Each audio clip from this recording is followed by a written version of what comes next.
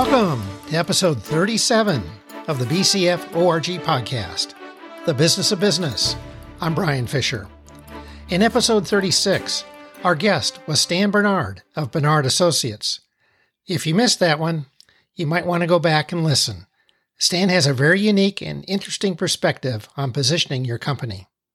Today's episode 37 will be from the operations column. The topic, employee workforce. Our guest is Julia Polak, Chief Economist at ZipRecruiter. The four podcast categories are management, operations, sales, and financial. This podcast series focuses on the various subjects and topics to help you run a successful, profitable business. They're approximately 10 to 15 minutes long, so you can listen while commuting. Hopefully, you'll find one or two takeaways to implement per episode. We're constantly faced with challenges. This series will assist you in breaking down these challenges into smaller, manageable components. Now, let's move on to today's topic, employee workforce. This topic came to mind a few weeks ago. We were traveling across I-40 and stayed in Amarillo, Texas one night. The person that checked us in that night was there checking us out the next morning. I said, "Weren't you here last night?" He said, "Yes." He was working a 20-hour shift. I said, "Wow." He said they can't find anyone to work, and those that do want minimum hours. He's of the baby boomer generation, and that got me thinking. This pandemic and the subsequent stimulus checks have affected our entire society. We see help wanted signs all over the place. I've heard stories of the Great Resignation, where employees are leaving their current jobs and going to work with other companies for higher wages. Some minimum wage earners, like restaurant servers, have had it with putting up with an abusive public. Some who are vaccinated don't want to be put at risk by being around others who are not vaccinated. Others in supervisory positions worked at companies that allowed them to work too much and just got burnt out. We all need to work at a sustainable rate. Like many of you, over the years, I've put in significant extra hours for a project from time to time, but then went back to a sustainable work schedule. Some are taking early retirement, while others are leaving the corporate world entirely. There seems to be a mismatch between employee and company expectations. For example, going back to the office full-time versus the flexibility employees want to work from home. Jobless workers have had time to assess their work and personal life balance. I know one person that worked 3 jobs, and after being laid off, said why. They've gone from 3 jobs to 1 job with benefits. Wanting to gain more insight on this topic, I reached out to Julia Polak, Chief Economist at ZipRecruiter. She analyzes the labor market at ZipRecruiter and has a particular interest in market design, technology, and the future of work. As a doctoral fellow and assistant policy analyst at the RAND Corporation from 2012 to 2019, she worked on issues related to military manpower, defense acquisition, and military intelligence. She also wrote about topics ranging from healthcare payment models and underemployment to housing and voter turnout. She loves to teach and enjoyed being an adjunct instructor at Pepperdine University in 2017 and 2018 in the social science and communication and business departments, teaching introductory and intermediate economic classes. Let's welcome Julia Polak. Julia, welcome to the BCF ORG podcast, The Business of Business. Brian, thank you so much for inviting me. Julia, I'm always interested in people's stories. How did you become a chief economist at ZipRecruiter? Well, I was born and raised in South Africa, a country with the highest unemployment rate. And so I saw firsthand very clearly how important it is for people to have employment opportunities. And so I've been motivated by these issues. And when the opportunity at ZipRecruiter found me and I found it, it just was the perfect fit. This is the issue that has most motivated me, I think, my whole life. Well, that's great. So, Julia, how do you see the current employment landscape? This is like nothing we have ever seen before. So historically, for example, there have been about 2.5 unemployed people per job opening. And after recessions, that number has typically surged to even 5 or 6. Right now, this is like nothing we've ever seen before.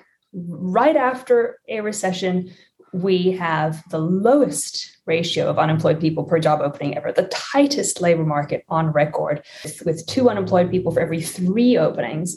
And in some parts of the country, like Nebraska, there's only 1 unemployed person for 4 openings. So we've seen relative scarcity and bargaining power shift more rapidly than ever before from employers to job seekers. And that is creating great opportunities for job seekers, but enormous challenges for businesses and employers. We hear a lot about the Great Resignation. Would you please expand on that topic? Well, there are really 2 stories going on. One is resignation from the labor force, and the other is resignation from jobs to other jobs. So the first story is that when the pandemic hit, many, many people left the labor force. And more than a year later, the labor force is still smaller by about 5 million than it would have been absent the pandemic. So the people who left because of childcare challenges or fear of workplace health and safety risks, many of them were expected to return with vaccines, the reopening of schools, and with the expiration of the expanded unemployment benefits. And yet they have not flooded back into the labor market. People have left the labor force and are staying out much longer than was expected. That's story number 1. Story number 2 is the record high quits that we're seeing. So record high numbers of workers are voluntarily leaving their jobs at the moment, not to leave the labor force, but to find better opportunities. And that's because we have 50% more job openings now than before the pandemic and a lower labor force.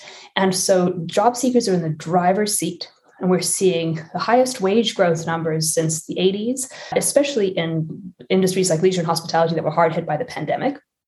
And so this rapid wage growth is causing tremendous churn in the labor market as people leave their jobs for the most attractive opportunities out there, for signing bonuses and big wage increases. We're speaking with Julia Polak, Chief Economist at ZipRecruiter. Julia, it seems employers are having a hard time finding qualified employees. What do you recommend they do? Well, there are many, many things that employers can do. The first is to recognize that this is not just a recruitment challenge. It's not just a challenge of too few new candidates, but it's also a retention challenge. So these record quits. So the first thing employers should do is improve working conditions for the employees they've got. And often that requires listening to them, asking them, what are the 5 things you would do around the office to make this job more pleasant? What conditions could I improve? And often there's a lot of low-hanging fruit. So when we speak to job seekers about the things that would make them happier in their current job, they often tell us it's simple things like putting a coffee machine in the break room or renovating the bathrooms. So take care of all the low-hanging fruit. Make an investment in company culture, make it fun and exciting to be there. But then, of course, you can't escape the hard facts that the most important thing to workers tends to be wages, pay, salary. Big companies have made huge moves in this regard. They've pushed starting pay up to $15, $16, $18, even $20 an hour in many restaurants and warehouse companies. The share of job postings offering signing bonuses has just skyrocketed from about 2% historically to 12%. So yes, you do as an employer have to compete on cash, on money. And that is, of course, more difficult for small businesses than it is for the big companies that are seeing corporate profits at a record high and growing far faster than compensation costs. Well, why are so many people reluctant to go back to work? So if you take a look at these 5 to 6 million people who are missing from the labor force right now, half of them are retirees who would not otherwise be retired. So these are not just people who went into retirement early, they're also people who were retired who didn't unretire. Typically, a large share of retirees come back to the labor market, but during a global pandemic, when there's a disease that poses the biggest risk to people, older people, many decided to sit it out and not come back. And of course, rising house prices and a strong stock market have contributed to that issue because many older workers now have quite a substantial nest egg and are not facing financial pressure to come back to the labor force. So we'll see. I'm betting that at least half of those people will return at some point when the conditions are sufficiently attractive for them to do so.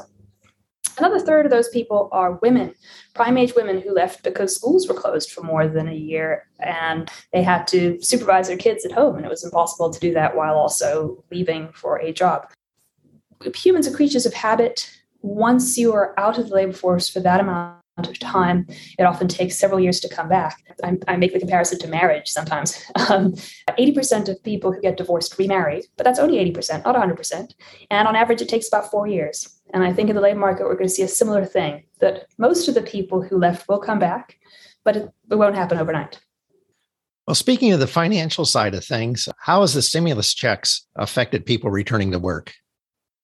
So I think the structure of our fiscal response has got something to do with the decline in labor force participation. Other countries like Germany did not give people more than 100% of their incomes through the government, but rather gave them 80% of what they'd been making before through their employer. So that structure preserved the relationship between employee and employer, and also preserved the incentive to return to that job after the pandemic once there was work to do again.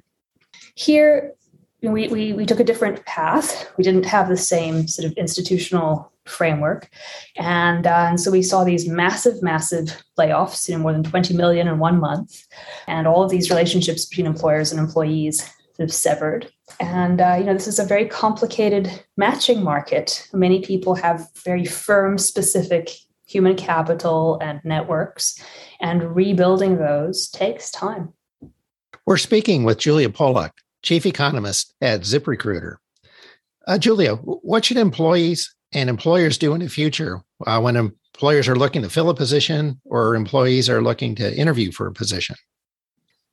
Well, I think the most important thing for job seekers to do is to do some research. And that's never been easier than it is now. You can look for jobs online from the comfort of your own home and the safety of your own home and from your phone. Job search is largely mobile these days. And it's possible to look for all kinds of things that are important to you for the work. You can do keyword searches for remote or flexible schedules, or for any of the things that are important to you. You can look for jobs at the fastest growing companies, or at companies that are do good to companies that are in areas that you're passionate about.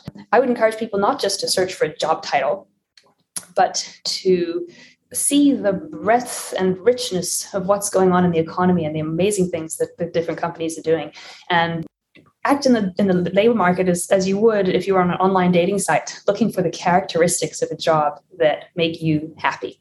For employers, the times that we're in make it just not good enough to post a job and sit back and relax.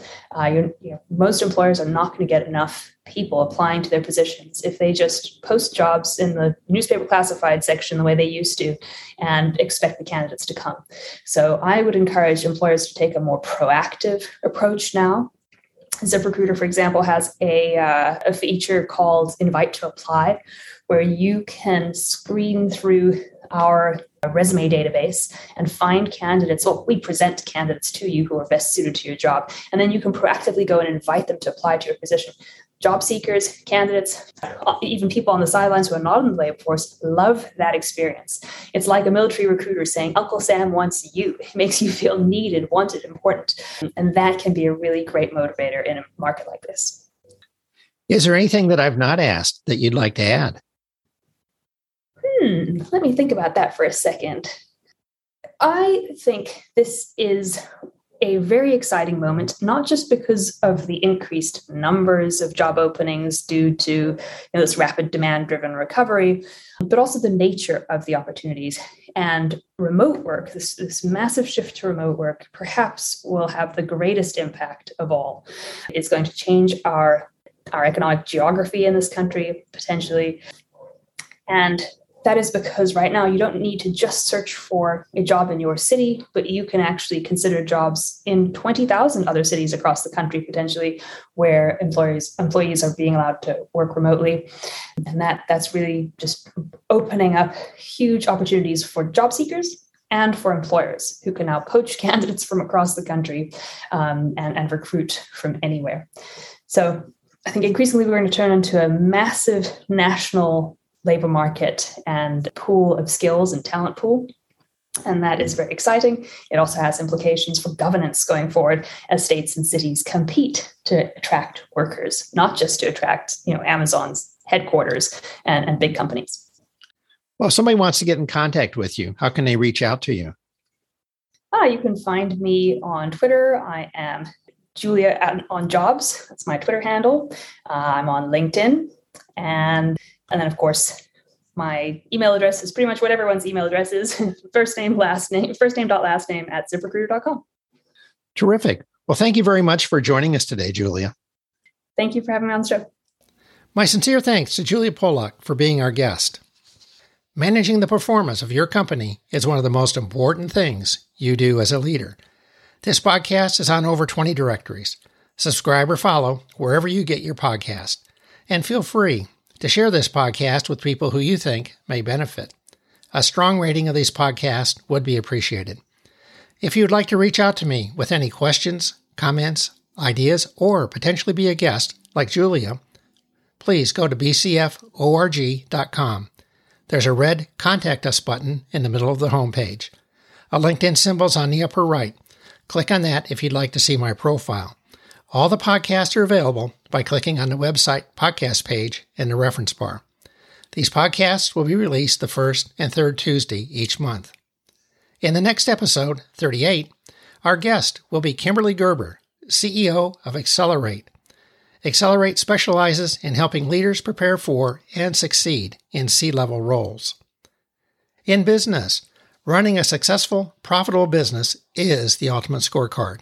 You are never done and can always be better.